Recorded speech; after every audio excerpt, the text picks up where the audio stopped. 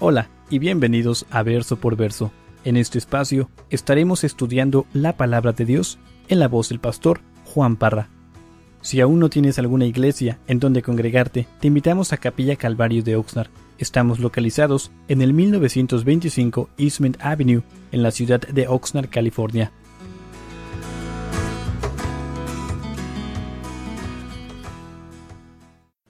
Primera de Juan, capítulo 4, y vamos a leer el verso 1.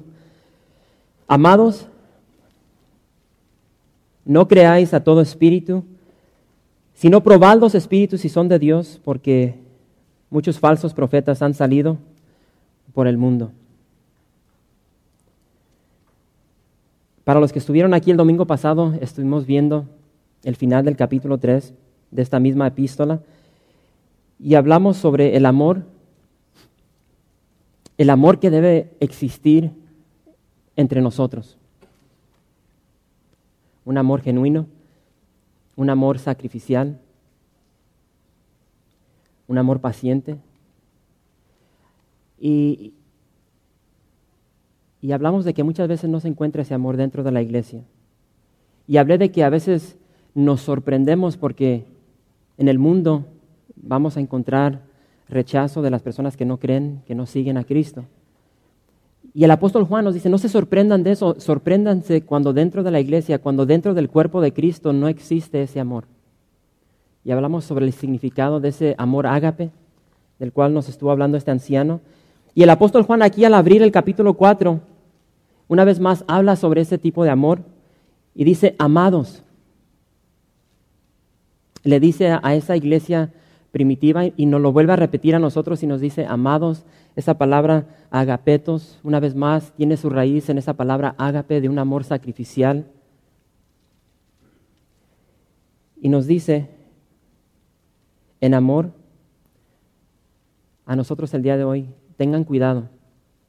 Nos da una advertencia este anciano y dice, no creáis a todo espíritu. Juan nos exhorta a no encomendar nuestra fidelidad a la ligera. Y es tan fácil llegar a una iglesia, hermanos, y tener en mente de que, ok, esta es la iglesia de Cristo. Todo lo que sale del púlpito, todo lo que sale de la boca del pastor, de un profeta, de un apóstol, es creíble. Y disculpen la expresión, a veces nos lo tragamos completamente todo. Y dicen, a veces nos tragamos el anzuelo con toda la pesa. Porque asumimos de que todo lo que sale del púlpito es verdad. Pero quiero que noten las palabras de este anciano. Y si regresamos al principio de este libro, recuerden, Juan nos exhortó y nos dijo, yo caminé con la persona de Jesucristo, yo lo palpé, lo contemplé. Y ahora nos dice, tengan cuidado, prueben cada espíritu, en pocas palabras, para ver si es de Dios. No creáis a todo espíritu.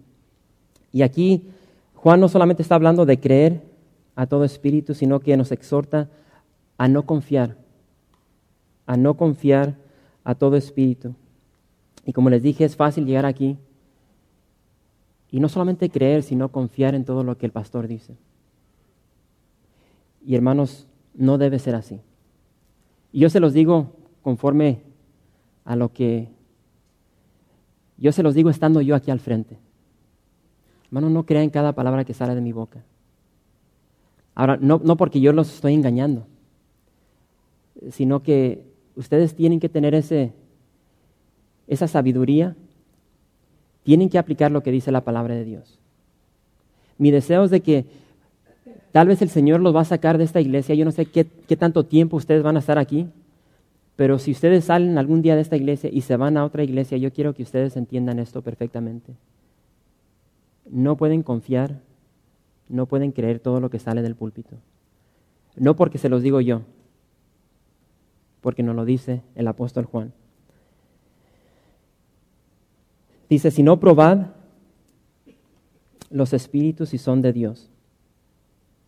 Hermanos, tenemos que probar todo lo que sale de la boca de cada pastor. Y con eso les digo que tenemos que probar no solamente lo que sale de su boca, sino que tenemos que probar el fruto de su vida. y es un reto para cada uno de ustedes. Ustedes, hermanos, prueben. En este caso estoy hablando de Capilla de Calvario. Ustedes deben probar el fruto de mi vida. Asegurarse primeramente lo que estoy diciendo, que vaya de acuerdo a la palabra de Dios. Sean buenos bereanos. Si a Pablo, el apóstol Pablo, que escribió gran porción del Nuevo Testamento, cuando él llegó a esta ciudad de Berea, dice que ahí estuvieron comprobando de que todo lo que él estaba diciendo fuese correcto. Si lo hicieron con Pablo, ¿por qué no el día de hoy? Y el día de hoy van a escuchar muchas personas, muchos profetas, apóstoles, que dicen lo opuesto. ¿Qué dicen? ¿Sí lo han escuchado? Les dicen que no prueben lo que ellos están diciendo. Y se denominan los ungidos de Jehová. Y básicamente ellos se elevan encima de la palabra de Dios, se elevan encima de estos apóstoles que caminaron con el Señor Jesucristo. Pero hermanos, así no debe de ser. Tenemos que probar todos los espíritus. Esta palabra probad, dokimazo, tiene un significado pleno, no pleno, enorme. Esta palabra tiene un término metalúrgico y se utiliza para determinar, para clasificar distintos tipos de metales. Y se usa para verificar si estos tipos de metales son valiosos o simplemente si son lo que dicen ser.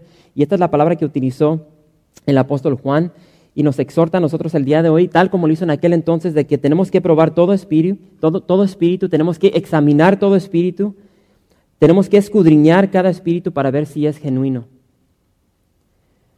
Escudriñar cada espíritu para ver si es digno, de la misma manera que se probaban, que se examinaban esos metales. Para nuestro hermano Nicho fuimos a un retiro de varones y el pastor dio un ejemplo de que cuando él se casó con su esposa, cuando se iba a casar con ella, dice que él fue a comprar el anillo y dice que llegó a un lugar y era un lugar medio, no era como uno de esos lugares reconocidos, pero dice que encontró un anillo hermoso que le gustó y dice, ese anillo yo sé que le va a gustar a mi esposa. Y este novio aferrado dice que le dijo al dueño de esa tienda, de esa joyería, dice, ese anillo yo lo compro con un requisito, de que me escribas en un papel de que es genuino. Porque tenían una póliza en esa tienda, dice, lo que compras ya no se puede regresar. Y él dice, yo no quería un recibo para poder regresarlo porque dudaba de que mi esposa iba a decir que no. Dice, yo quería saber que ese era genuino, que era de oro, que esos diamantes que tenía ese anillo eran reales. Dice que lo compró y el dueño de la tienda le hizo el recibo, se lo escribió. Dice que fue a una tienda grande y llevó el anillo. Él había pagado $700 por ese anillo. Dice, cuando lo fue y lo llevó para que lo examinaran, para que lo comprobaran, le dijeron que tenía un valor de casi $3,500, Nicho. Hizo una buena compra. Y incluso le dijeron que era un anillo muy, muy raro, que no se encontraban esos anillos el día de hoy, eran muy, muy escasos. Entonces, hermano, eso es lo que tenemos que hacer nosotros cuando escuchamos mensajes, predicaciones. ¿Sí lo dije bien? Tenemos que examinar, tenemos que comprobar lo que estamos escuchando y asegurarnos que vaya de acuerdo a lo que dice la palabra de Dios. Ahora, ¿por qué tanto trabajo? ¿Por qué tanto escudriñar? Tal vez te estás preguntando. Por el simple motivo que nos da el apóstol Juan. Dice, porque muchos falsos profetas han salido por el mundo. Porque muchos falsos profetas han salido por el mundo. Y hermanos, ya hemos visto toda la influencia que había en el primer siglo concerniente a los gnósticos, las creencias que ellos tenían de que en ese tiempo estaban enseñando de que Cristo no tenía un cuerpo físico, otros decían que nomás era un cuerpo espiritual, y había tantas falsas enseñanzas, y vimos al inicio de este libro de que ese es el motivo por el cual Juan escribe esta carta, para demostrarnos de que la persona de Cristo Jesús era real. Él tenía un cuerpo físico. Fíjense lo que dice ahí en el verso 2. Este es el motivo por el cual Juan escribe esto, dice, en esto conoced el Espíritu de Dios. Todo espíritu que confiesa que Jesucristo ha venido en carne es de Dios. El apóstol Juan se quiere enfocar en el simple hecho de que la persona de Jesucristo vino a esta tierra como un ser humano, 100% humano. Y como les dije, si regresamos a ese primer siglo, siempre han existido esas falsas enseñanzas. El día de hoy, miles de años después, existen esas falsas enseñanzas. Tenemos a los testigos de Jehová, tenemos a los mormones.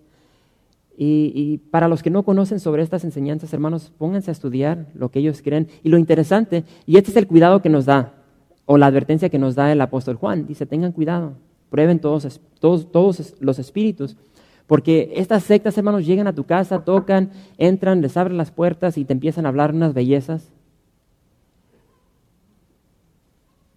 Están allí, te ayudan financieramente, espiritualmente, emocionalmente, ellos están ahí. Y muchas veces llegan a tus casas cuando tú estás en un tiempo difícil, estás pasando por dificultades, luchas, pruebas con tu familia. Ellos llegan y ellos traen esa paz que tanto necesitas en ese momento. Pero con esa paz vienen muchas falsas enseñanzas. Ellos no te dicen de que Jesucristo era hermano de Lucifer. Ellos no te dicen de que Jesucristo antes era el arcángel Miguel. Ellos no te dicen que cuando tú mueras tú vas a tener tu propio planeta con una plenitud de vírgenes y vas a tener relaciones sexuales. Eso llega después. Ellos no te empiezan a hablar sobre los calzones santos que vas a tener que usar. Y hermanos, yo les puedo continuar diciendo estas cosas, pero les digo una cosa, entran sutilmente. Esa sutileza entran, te empiezan a dar poco a poco, y cuando ya menos te das cuenta ya estás ahí. Y estás ahí, estás creyendo todo lo que te han dicho. Y el problema es de que cuando menos te das cuenta ya va toda tu familia. Las falsas enseñanzas, como les dije, siempre han existido. El día de hoy, la iglesia de Cristo no se preocupa tanto por los testigos de Jehová, por los mormones,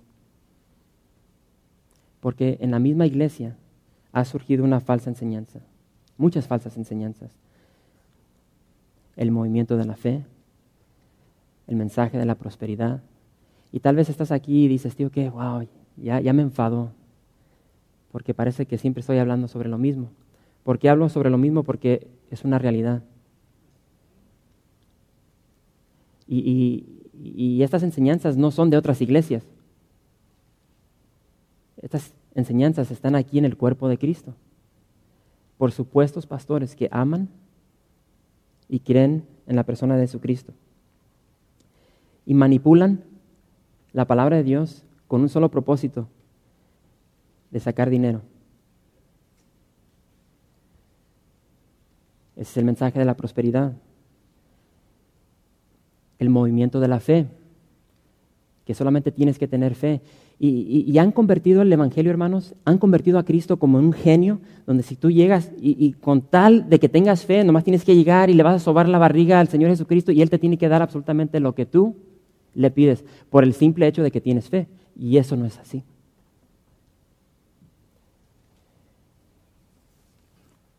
Se cuenta una historia verídica,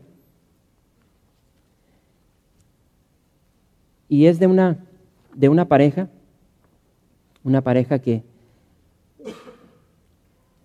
que amó al Señor.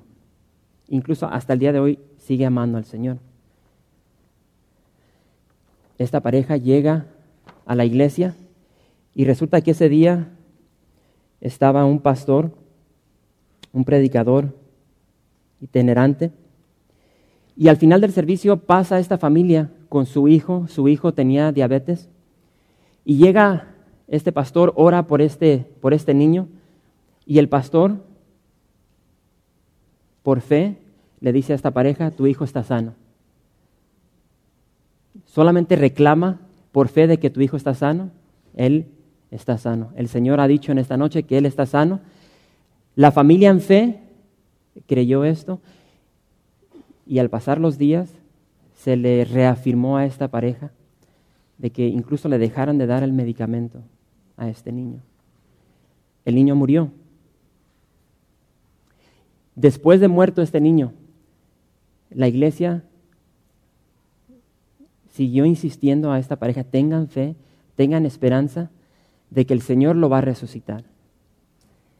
Y esta familia por varios días mantuvieron esa fe, esa esperanza de que el Señor iba a resucitar a este niño.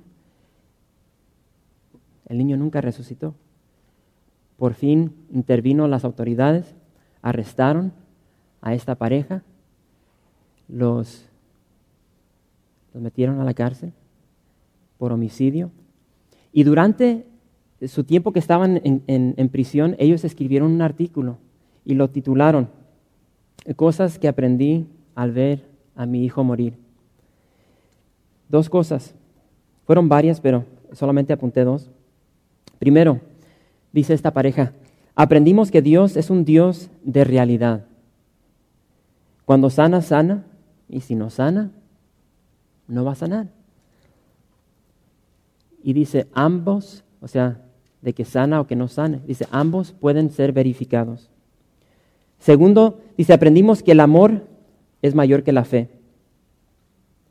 Dice nosotros actuamos en fe hacia nuestros hijos o hacia nuestro hijo, pero no actuamos en amor. Y citan 1 Corintios capítulo 13, verso 13, de que el amor es mayor que la fe. Y hermanos, eso es lo que vemos el día de hoy en muchas iglesias. Exaltan la fe sobre la verdad de la palabra de Dios, exaltan la fe sobre la voluntad de Dios. Y hay personas que toman decisiones tan importantes a base de lo que un supuesto pastor o profeta les dice, y tantas vidas son arruinadas. Tantas personas quieren más en las palabras que dan estos hombres que lo que se encuentra en la palabra de Dios. Y es por eso tan importante que pongamos en práctica lo que dice aquí el apóstol Juan. Debemos probar todos los espíritus para ver si son de Dios. Y es una manipulación, y eso siempre ha existido. Podemos regresar a los tiempos de cuando se empezaron a vender las indulgencias. Todo por dinero. Hermanos, el dinero mueve todo.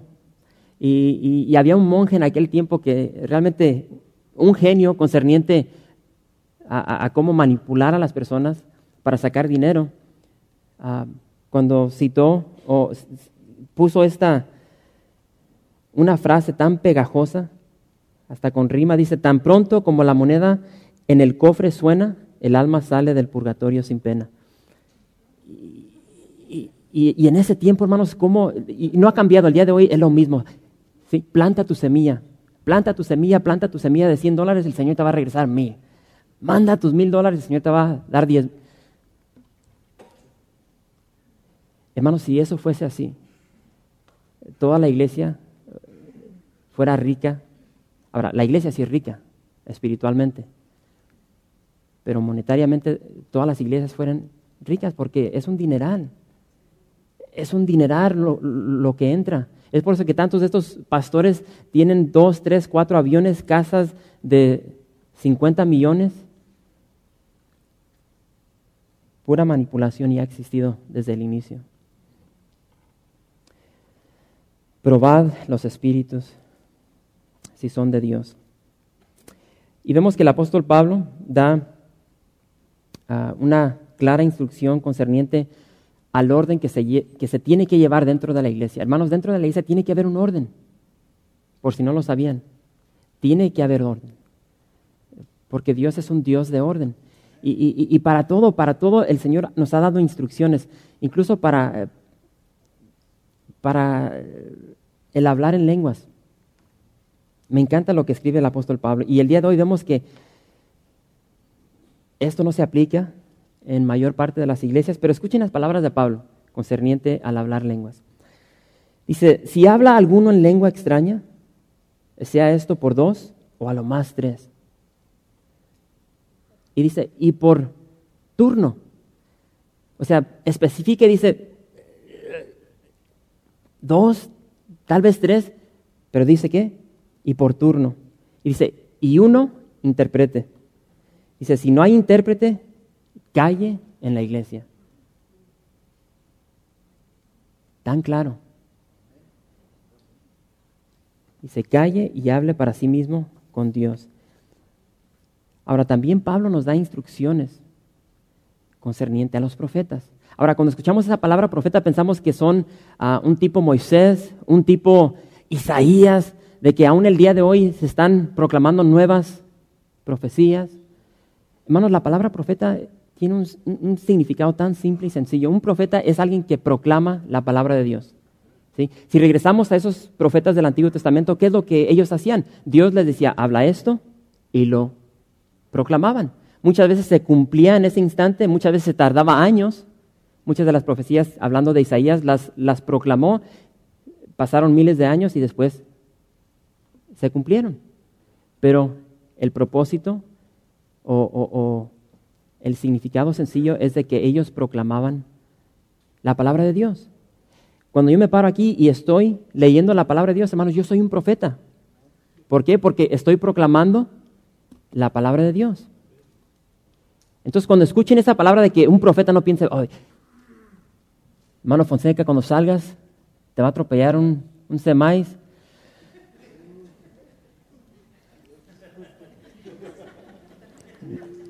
Mejor no. Ahora, si llegamos al movimiento de la fe, ¿qué es lo que? Ay, no digas esas palabras porque se van a cumplir, no seas negativo, porque las palabras que tú dices tienen poder. Fíjense lo que dice Pablo concerniente a los profetas. Allí en 1 Corintios capítulo 14, verso 29 dice, asimismo, los profetas hablen 2 o 3. Vemos el orden, 2 o 3. Y dice, y los demás juzguen. Los profetas hablen 2 o 3 y los demás juzguen. Hermanos, Pablo lo deja claro, aún las palabras de los profetas debemos juzgar.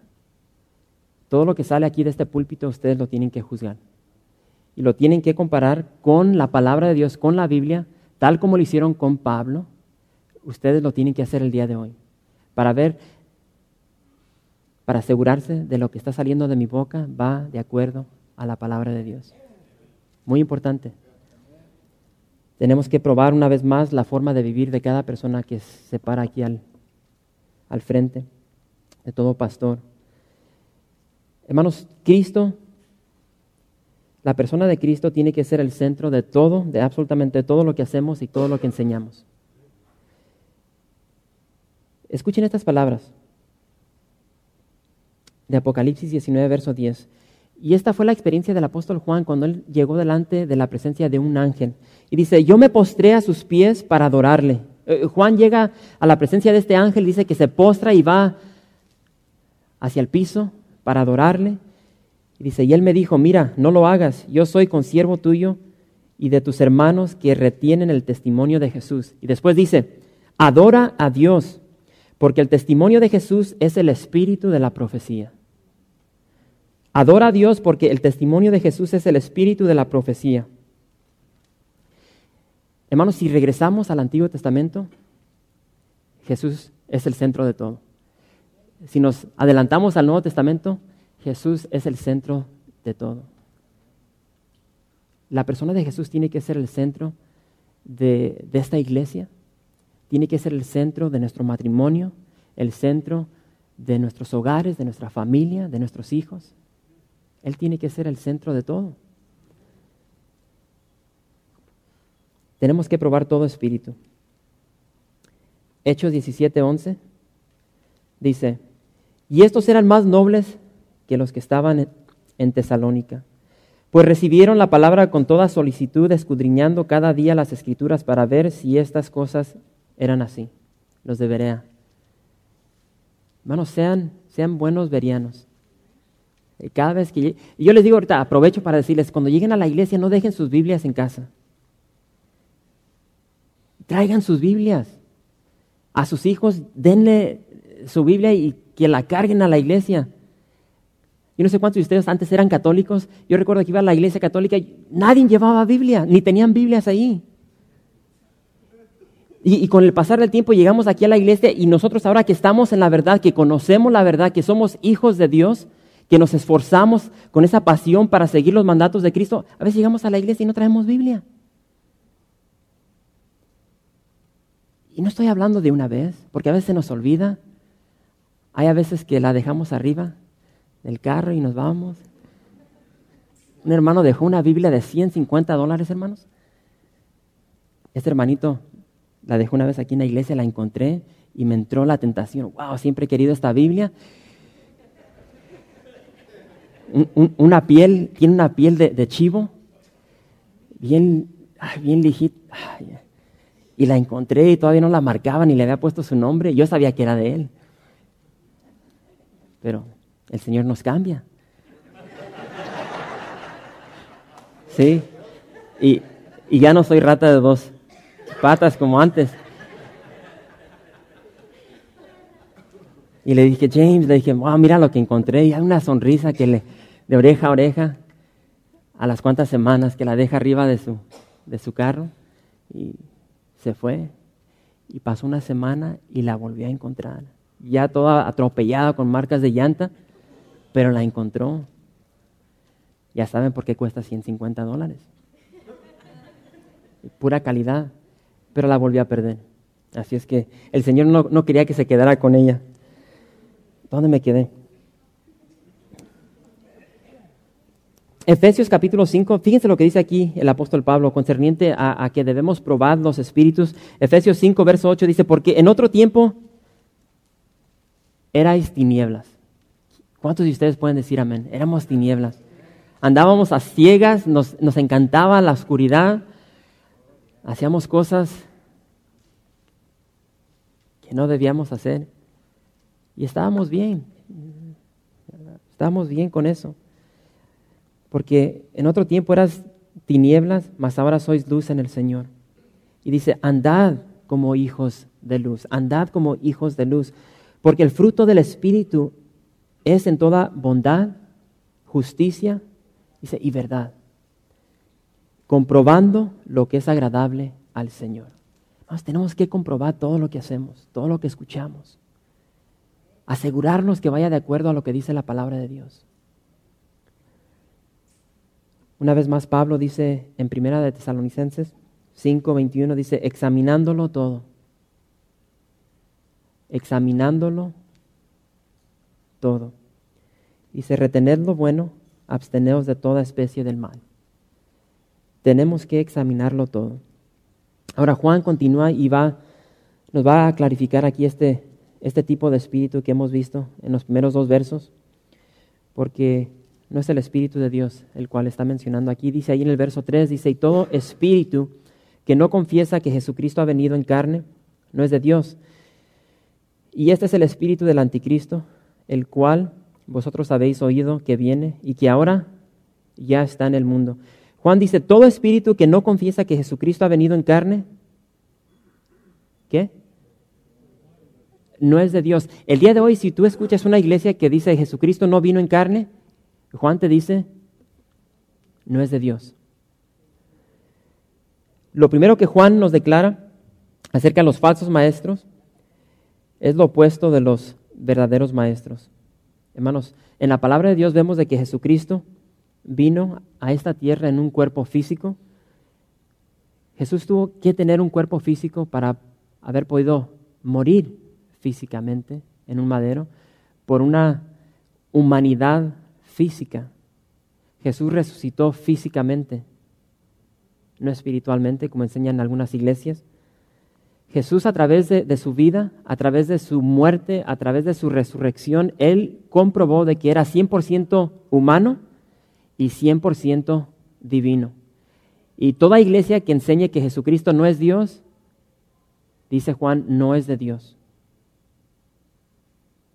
Estos 12 apóstoles, 11, uno dio su vida, pero por el mal motivo. Los 11 dieron sus vidas. Juan murió de anciano, aunque, como les mencioné cuando empezamos el libro de Apocalipsis, lo aventaron en una olla hirviendo de puro aceite y no murió. Pero 10 de los apóstoles murieron como mártires por esa enseñanza de que Jesús era 100% humano y 100% divino. Todo el que niega esta verdad no es de Dios. Dice, este es el espíritu del anticristo. Y hermanos, el día de hoy aún existen esos anticristos. Sí, siempre han existido, pero esperamos ese anticristo que va a llegar. En mi opinión, no falta mucho, tal vez ya aún esté vivo, pero ese anticristo que se va a levantar sobre toda la humanidad y va a gobernar un gobierno mundial. Y es algo que hemos estado viendo en el libro de Apocalipsis, pero no queremos entrar ahí. Pero fíjense lo que dice el verso 4. Primera de Juan, capítulo 4, verso 4. Dice, hijitos, vosotros sois de Dios y los habéis vencido, porque mayor es el que está en vosotros que el que está en el mundo. Ellos son del mundo, por eso hablan del mundo y el mundo los oye. Nosotros somos de Dios. El que conoce a Dios nos oye. El que no es de Dios no nos oye. En esto conocemos el espíritu de verdad y el espíritu de error. Hace 2 semanas fuimos a la montaña mágica y algo curioso. Cuando entramos al parque, ahí en la pura entrada estaba un kiosco y vendían algodones esos color de rosa, azules. Y le dije, Mater, ¿quieres un algodón? No. Me sorprendió. Mater es mi hijo, así le digo. Y siempre él pide algodones, pero no quiso. Él quería entrar a los juegos. Eso fue tempranito, que eran la 1, 2, a eso como de las 8 de la noche. Ya no fue mi hijo el que me estuvo preguntando, el hijo de nuestro hermano Velasco. Dice, Pastor, dice, ¿te acuerdas? Me estaba diciendo en inglés, dice, ¿te acuerdas cuando entramos que le dijiste a Mater que si quería un algodón? Dice, ahora sí, dice, al principio no quería, pero ahorita sí quiere. Y le dije, no, mijo, no quiere algodón. Dice, no quiere algodón, pero sí quiere un churro. Y ya le agarré la onda. Y era su manera de decir que él quería un algodón. No le tocó algodón, pero le tocó un churro. Pero ¿por qué les digo esto? Porque me recordé una historia de un papá que llega a un parque así como la montaña mágica y dice que su hija le pidió un algodón esos de azúcar. Y dice que fue y se lo compró. Y pues le dieron un algodón, aunque los apachurras y todo, pero se hacen bien chiquitos, pero están así los algodones. Y cuando se lo entregaron, pues el papá le dice a la niña, mija, ¿crees que te lo vas a acabar? Está un poco grande. Y la hija contestó, no te preocupes, papá. Dice, soy mucho más grande por dentro que por fuera. Soy mucho más grande por dentro que por fuera. Hermanos, nosotros somos mucho más grandes por dentro que por fuera. Por fuera tenemos las tentaciones de la carne, con las cuales día tras día estamos combatiendo. Los deseos de los ojos, el placer que nos atrae cuando vemos cosas que no debemos estar viendo. Yo no sé cuántos de ustedes luchan con la comida. Hay tantas tentaciones, hermanos, tentaciones de la carne, de los ojos, la vanidad de la vida. Eso es por fuera, es la carne. Pero por dentro, si eres un hijo de Dios, si eres una hija de Dios, como ya vimos, tenemos la simiente de Dios. Tenemos esa semilla, tenemos el Espíritu de Dios dentro de nosotros, tenemos a la persona de Cristo que va con nosotros en todo momento. El problema es de que muchas veces nos sometemos más a la carne que al Espíritu y obedecemos esos deseos de la carne. Y hacemos y decimos cosas que no debemos hacer, o decir, ni hacer. Y esa es nuestra batalla diaria. Pero por dentro somos más grandes que por fuera. No por nosotros mismos, sino por el Espíritu de Dios, por la persona de Cristo que está en nosotros. Y cuando nos sometemos a ese poder, que es mucho más grande que nosotros, que nuestra carne, que nuestros problemas, que nuestras tribulaciones, entonces podemos decir, como dijo Pablo, somos más que vencedores.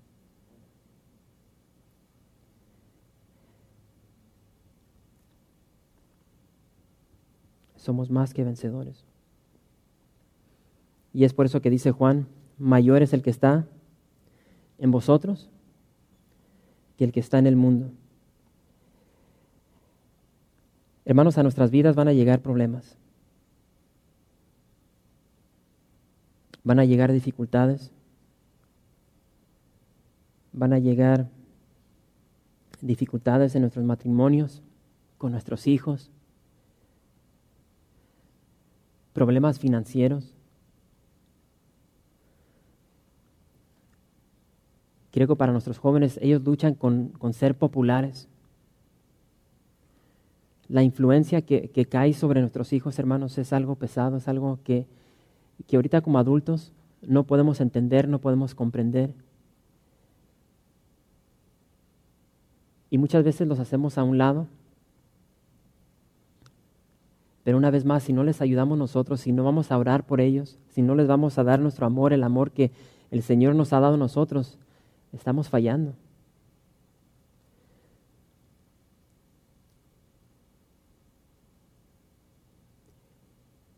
Y muchas veces estos jovencitos encuentran ese amor.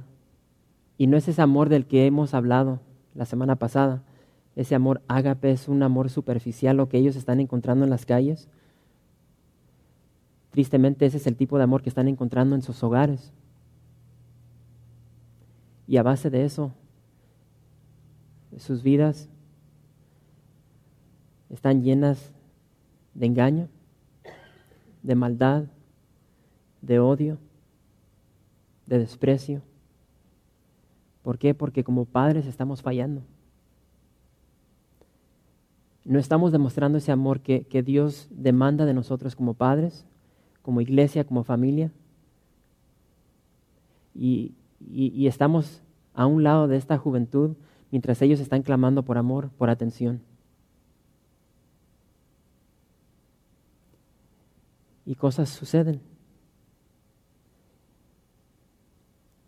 Y cuando esas cosas suceden ya no podemos retroceder al pasado. Si vemos la humanidad, hermanos, si vemos en el mundo que estamos viviendo, vemos de que hay más personas que no creen en Jesús. Hay más inconversos, por decirlos así. Hay más hijos del diablo que hijos de Dios. Y eso no nos debe sorprender. Eso es algo que Jesús dijo. Dice, porque estrecha es la puerta y angosto el camino que lleva a la vida. Y pocos son los que la hallan. Nosotros somos esos pocos que hemos encontrado esa puerta. Y muchas veces nos conformamos con solamente encontrar la puerta. Ya estamos satisfechos de que ya vamos en el camino. Y así no debe de ser. Y me encantó lo que dijo el pastor de Camarillo esta tarde.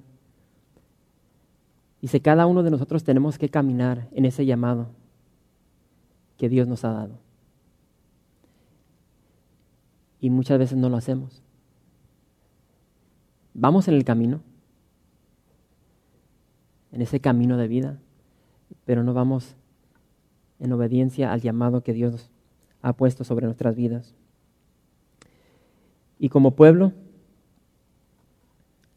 en estas dificultades cuando llegan a nuestras vidas nos olvidamos quién va con nosotros, olvidamos quién está en nosotros. Ahora yo siempre he dicho, hermanos, de que yo no entiendo esto. Yo no entiendo cómo Dios, primeramente, por qué quiere morar en nosotros. Mucho menos entiendo cómo es que Dios mora en nosotros, cómo es que el Espíritu de Dios está en nosotros, cómo es que la persona de Cristo está en nosotros. No lo entiendo, pero lo creo y lo he comprobado en mi vida. Y tal como dijo Jesús, dice, por sus frutos los conocerás. Y yo he visto los frutos en muchas personas. Y esos frutos dan evidencia de lo que hay en sus corazones. Una vez más el verso 6 dice, nosotros somos de Dios El que conoce a Dios nos oye, el que no es de Dios no nos oye. En esto conocemos el espíritu de verdad y el espíritu de error. Los que tienen la simiente de Dios son de Dios. El que conoce a Dios, una vez más, esta palabra conocer habla de intimidad. Tenemos que tener una intimidad personal, genuina, con la persona de Cristo. Juan dice, el que tiene ese conocimiento, esa intimidad con Dios, nos va a escuchar, nos oye. El que no es de Dios no oye las enseñanzas de los apóstoles, no escucha ese espíritu de verdad, esas enseñanzas de Jesús. Y eso es la palabra de Dios. No nos debe sorprender de que personas inconversas no nos escuchen. Eso sucedió con la persona de Jesús. Yo me sorprendo y he compartido muchas veces de que el mejor maestro que ha existido, que ha caminado sobre la faz de la tierra, fue Jesucristo. Y solamente lo siguió 12 varones. Cuando murió al pie de la cruz, eran incontables las personas que estaban ahí. El día de Pentecostés, ahí en el aposento alto, eran 120 personas.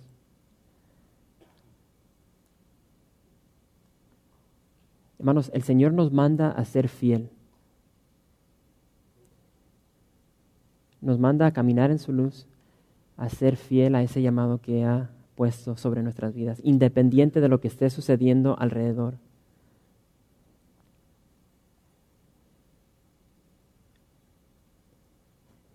Otro ejemplo que escuché el día de hoy, las tormentas van a llegar. Y llega una, llega la calma, llega otra, llega la calma, llega otra. Pero es en esa tormenta que tenemos que poner nuestros ojos en Jesús. Porque si quitamos nuestra mirada de la persona de Cristo nos vamos a hundir. Y este es el verso que ha resonado en mi mente, en mi corazón toda esta semana. El Espíritu es el que da vida. La carne para nada aprovecha. Las palabras que yo os he hablado son espíritu y son vida.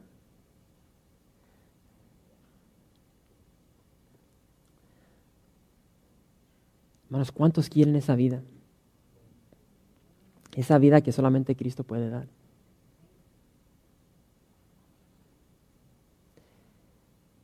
Las palabras de Cristo son verdad, son espíritu y son vida. Y cuando esas palabras penetran en nuestro corazón, nuestras vidas van a ser transformadas. ¿Sí? Pero muchas veces cae la semilla, la palabra de Cristo, en un corazón duro, muy duro, y no puede penetrar, no puede cobrar raíz. Y yo no sé cómo está tu corazón en este día. Yo no sé si tu corazón está blando, si está suavecito. Deja que esa semilla penetre tu corazón. Porque la paciencia de Dios es limitada. A veces tomamos a la ligera este llamado que nos da Dios, que le costó la vida de su Hijo. Pero no tenemos garantizado el día de mañana. Solamente este momento. Gracias por visitar calvariooxnard.org. En este sitio web podrás encontrar información fresca cada semana, como los servicios previamente grabados, los cuales están disponibles para ti para que los puedas escuchar en cualquier momento. Estamos seguros que este material será de gran edificación espiritual para tu vida y para tu familia. La visión de Capilla Calvario de Oxnard es ser como Jesús, aprendiendo y viviendo la palabra de Dios.